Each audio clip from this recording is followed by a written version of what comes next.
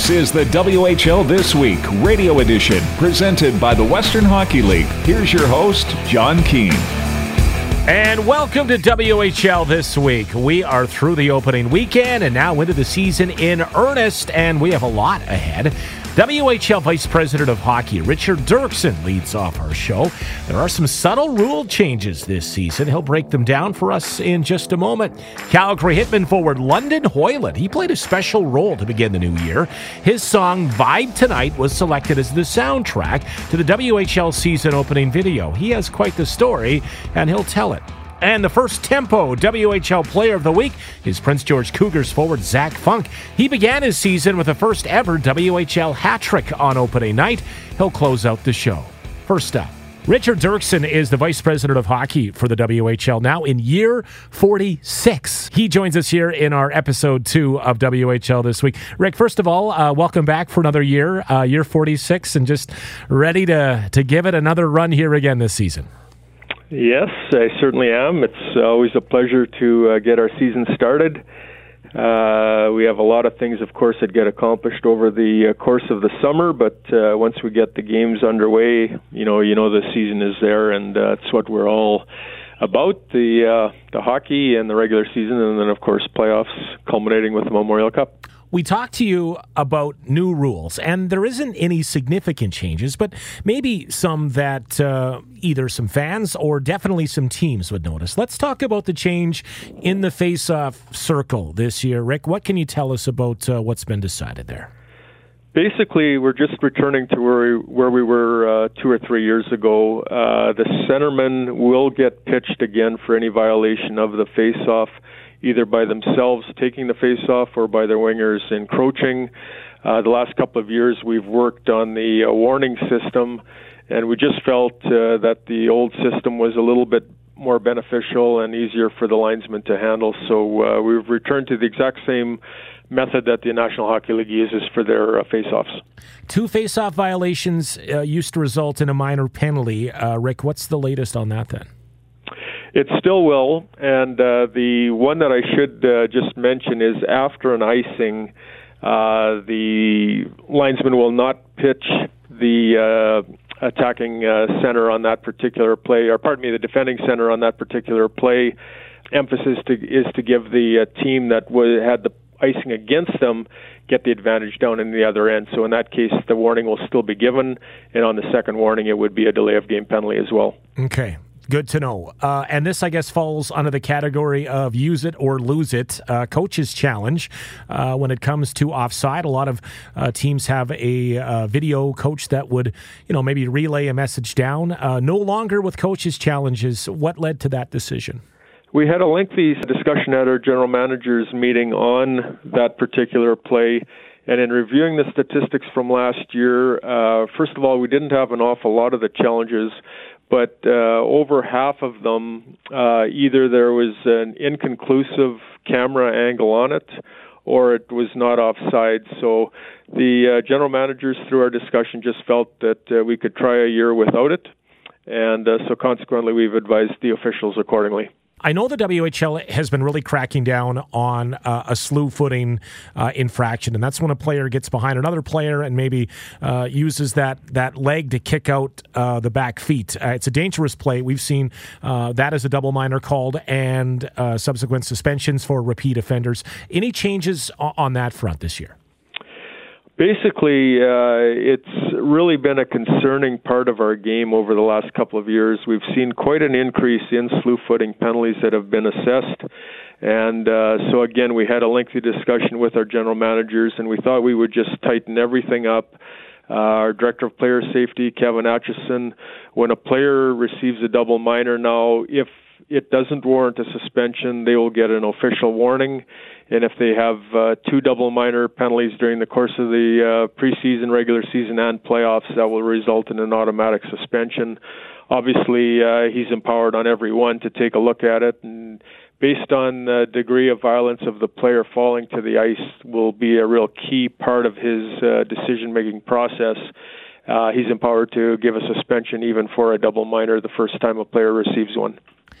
Was there anything else that was on the table that maybe you've decided to say, let's stick with this for the time being and maybe evaluate it after another year? I don't think anything pertinent. Obviously, we talk about a lot of different things. We're very cognizant of what the National Hockey League is doing with their rule changes. I don't think they had nearly as many this year as perhaps in previous years as well. So I think sometimes it's positive when you don't have as many changes as sometimes we do. And hopefully for the officials, for the players, coaches, everybody involved, less change will be beneficial for the game. Our guest is Richard Doerksen, Vice-President of Hockey for the WHL. Unfortunately, the season has started with a lengthy suspension involving Victoria Royals player on a check from behind in Everett last weekend. 25-game suspension. I think this is perhaps the longest the WHL has done in quite some time, if not ever. What were the factors in doling out a lengthy suspension like this that'll keep the player off the ice basically into December? Well, I think everybody has a real concern when you get a dangerous check from behind. In this case, the officials levied a match penalty on the play, which is the most severe penalty in the book. And that means that they felt the player was attempting to injure the opponent. So certainly that was a key factor in Director of Player Safety, Kevin Atchison's decision.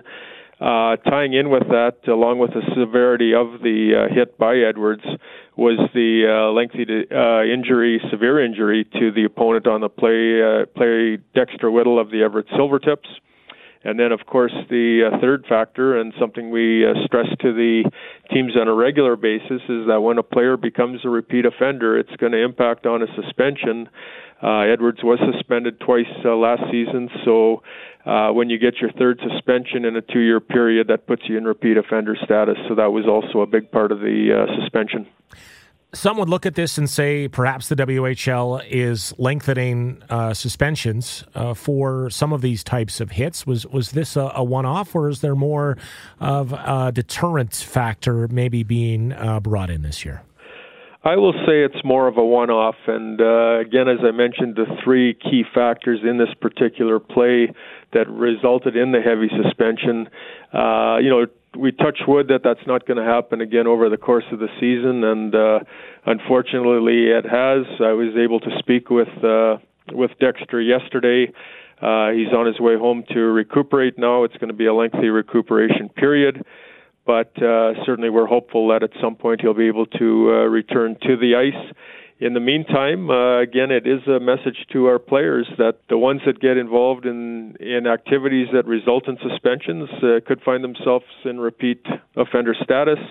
And then, of course, when you get a match penalty for any infraction, that means it's the most severe infraction in the book, and that's always taken into consideration when suspensions are being levied.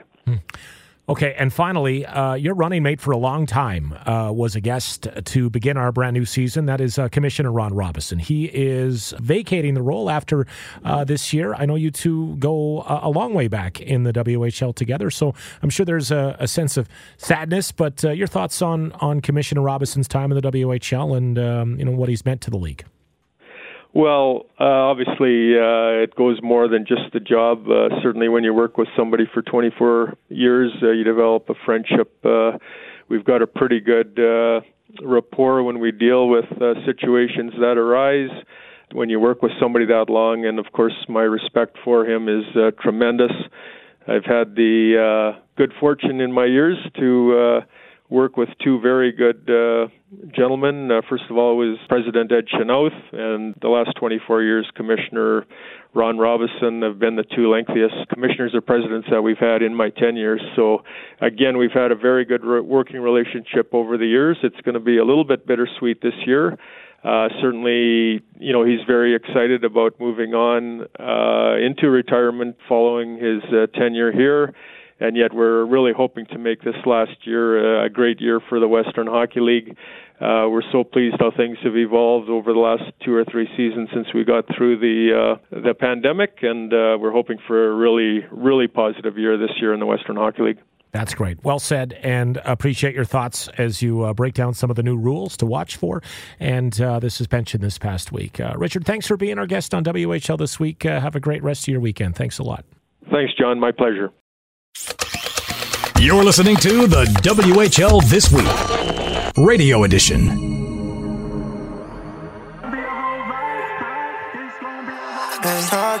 It's gonna be a whole vibe tonight. Me and my bros gonna slide tonight. It's gonna be a whole vibe. It's gonna be a whole vibe tonight. Shawty knew to hit me with the invite. This song called Vibe Tonight was written and performed by Calgary Hitmen 18-year-old forward London Hoilett. It was used in the WHL opening week video, which was released last week. I spoke to London on both the pursuit of music as well as his hockey endeavors. Yeah, but you always said a youngin' gon' blow up. Then we talked about your past and what London, first of all, before we talk about that and that side of your life and getting your song chosen for this, let's talk about hockey, first of all. You're a guy that came into Calgary, and I understand just worked as hard as you could to get an opportunity, undrafted. Take me through your story. I was first listed by the Prince Albert Raiders after the draft year, and I went to camp there, and I got sent back home, but I think it was a good experience overall. I learned a lot about like where I needed to be and in what areas I needed to improve on for my next opportunity. So when that came, I got let go from PA and then played my U18 season, and I went to the Max tournament, and I guess somebody from the Calgary Hitmen organization watched me play and gave me a chance to try out for the team as an unlisted player. And I thought, you know what, there's really nothing I can lose, really. So, of course, I'm going to take that opportunity and just try and make the most of it. And I came in kind of just, I didn't really know anybody, but all the guys seemed really nice and welcoming, and I had a good camp, and Steve gave me a contract, and here I am. Yeah, great story, and really goes to show you don't need to be drafted to play in the WHL. To top that off, though, you score the biggest goal of the year for the Hitmen. I think it is anyways. Whenever it's the Teddy Bear game of the Saddle Dome, that's the goal you want to score, right? Oh, yeah, it was really fun. It was a cool experience for me and my family as well. They were watching, so it was very special. Is that the highlight so far of your short WHL career? I'd have to say probably, yeah. That was definitely the highlight of my WHL career so far. I didn't even know if I was going to be playing in that game, let alone scoring the goal. So it was kind of a surreal moment for me. Okay, let's talk about the other side, the cool side here that the WHL unveiled. Your track, Vibe Tonight, off the Can't Sit Still album, was chosen as the soundtrack, I guess you could say, for WHL's opening week. It's a catchy beat, and I found myself going to Spotify to check it out myself, so maybe you'll have a few extra plays from me here. But how did this come together? Did they approach you, or tell me the story behind this? It was actually a really simple story. Actually, I just remember sitting at home during the off season, just in front of my laptop with my music studio stuff as usual, and I got a message on my phone on Instagram saying would you be interested in being the soundtrack for the hype video for this year's WHL season? And I went round downstairs and told my mom, and she's like, "You have to say yes." I was like, "Of course." So I said yes, and a few months. For about a month went past, and then, I saw my song and my Ty Kiddo name on that hype video, and it was pretty cool. Yeah, like when it first came out, I'm like, who's this artist Ty Kiddo? This is pretty good. And I thought it was, some, rapper from the U.S. I've never heard of here. What's the reaction been like since this came down? Oh, I mean, it's been awesome. Of course, all my friends back home kind of knew I made music, so they've been kind of watching me grow as an artist since I started, really. And, it was nice to get a little bit of praise from them as well. And a lot of players around the league started tuning in, I guess, and giving me a follow and, telling me, they liked the song and everything. It was pretty cool. Now, I read that with some help and I guess maybe some collaboration with your billets in Calgary, you have your own sort of makeshift recording studio there in the garage. Tell me more about that. Yeah. So it's funny because, I got to Calgary and I was told I would be living with this family. And I was very excited for the new process, being away from home for the first time. But I was thinking, where will I be able to record my music and not annoy everybody in the house? So I asked my billet dad, his name's Brad. He has he has a workshop for woodworking in his garage, and it's insulated and everything. And he brought up, he said, well, would you like to set up your recording stuff in the garage? And I just lit up with a smile. So happy he gave me a space to share with him, and it's been very nice. You can check it all out on Spotify under Ty Kiddo. Do you think there'll ever be a point in your life where you'll have to choose between hockey and music? Have you thought about that down the road? I try not to think about that. I try and just kind of live day by day and just hopefully be able to do both for as long as possible at the highest level. So, that's kind of my goal, is just to, if I love what I do and as long as I'm having fun with both, I'll just try and take it as far as I can. Yeah, it's really cool for sure. Who are your inspirations when it comes to making music? Like, who do you look up to? Who do you think you have some traits from, do you think, in the industry? That's hard to say. I listen to quite a bit of music, but I know it was definitely a big influence on me growing up, listening to Bob Marley with my dad, along with Earth, Wind & Fire and all those jazzy kind of old, I guess now it's old music, but those are still probably my favorites. I think recently I've been listening to a lot of, I guess you could say, like alternative R&B and a little bit of melodic rap. So probably, guys like Drake and Bryson Tiller and Steve Lacy and Frank Ocean. They're all been pretty good influences on my music process. Now, your latest single, just out back in August, is All I Got. And what else is coming down the pipe here, London? Is this something you're constantly working on, dropping different singles and maybe an album here down the road as well? I try and get as much music done as I can when I'm not playing hockey, of course. I have made a YouTube video that's going to be on YouTube. It's a music video for one of my new songs called Where I Stay that will be dropping probably within the next month. So we're still getting the finishing touches done on the mix and on the video, and it should be out soon enough, and I'm very excited for it. Okay, drop your Instagram handle and where people can find you on Spotify, London.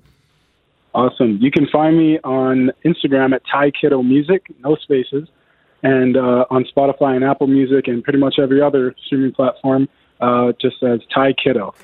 Awesome. Hey, well, great job with that opening song there to kick off the WHL season, the hype video song, as you called it here for sure. Have a great season and keep doing what you're doing there in Calgary. Thanks a lot. Thank you very much. Appreciate it. Cause you building up the hype when you text my phone. It's gonna be a whole vibe tonight. Me and my bros gonna slide tonight. It's gonna be a whole vibe. It's gonna be a whole vibe tonight. The Western Hockey League Player of the Week. Prince George Cougars forward Zac Funk had a solid opening weekend. He is the Tempo WHL Player of the Week. Voice of the Cougars, Cole Waldy, has more.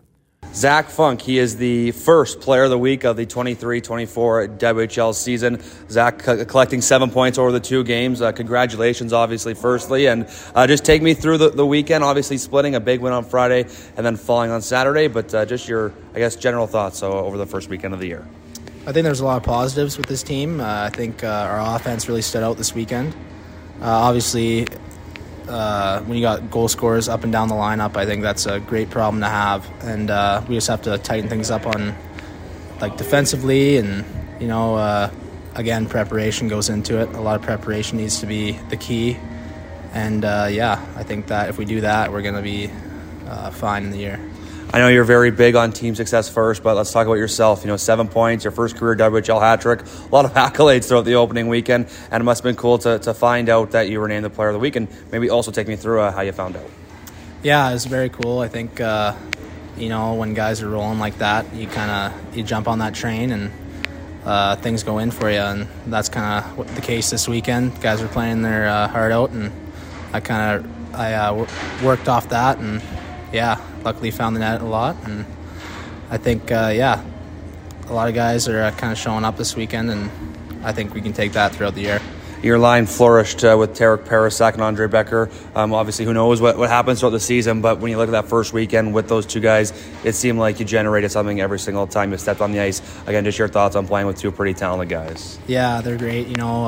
They're so easy to play with. They see the ice really well. We're all kind of finding each other. We're gelling off each other, and I think that's what you need to create success in this league. You need to be trustworthy of your teammates, and I think we all trust each other. Obviously, there's a lot of season left, but the Cougars, there's been a lot of talk about them, being the favorites and all this stuff. But how important is it to, keep it day by day and not get too ahead of yourselves going throughout the year? Obviously, there's still a lot that can happen, but just the importance, I feel like, to, keep it day to day is very important. Yeah, I think obviously you've seen it this weekend. Anybody can beat anybody, and it doesn't matter what the score was the last night or whatever like that. I think we just have to kind of clean the slate every night and just keep working towards that goal of achieving at the end of the year.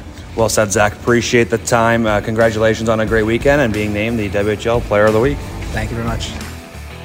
Hey, that's the show. Thanks to our guests, Richard Doerksen, London Hoilett, and Zac Funk, and a special thanks to Cole Waldy for his help as well. I'm John Keane. Thanks for listening.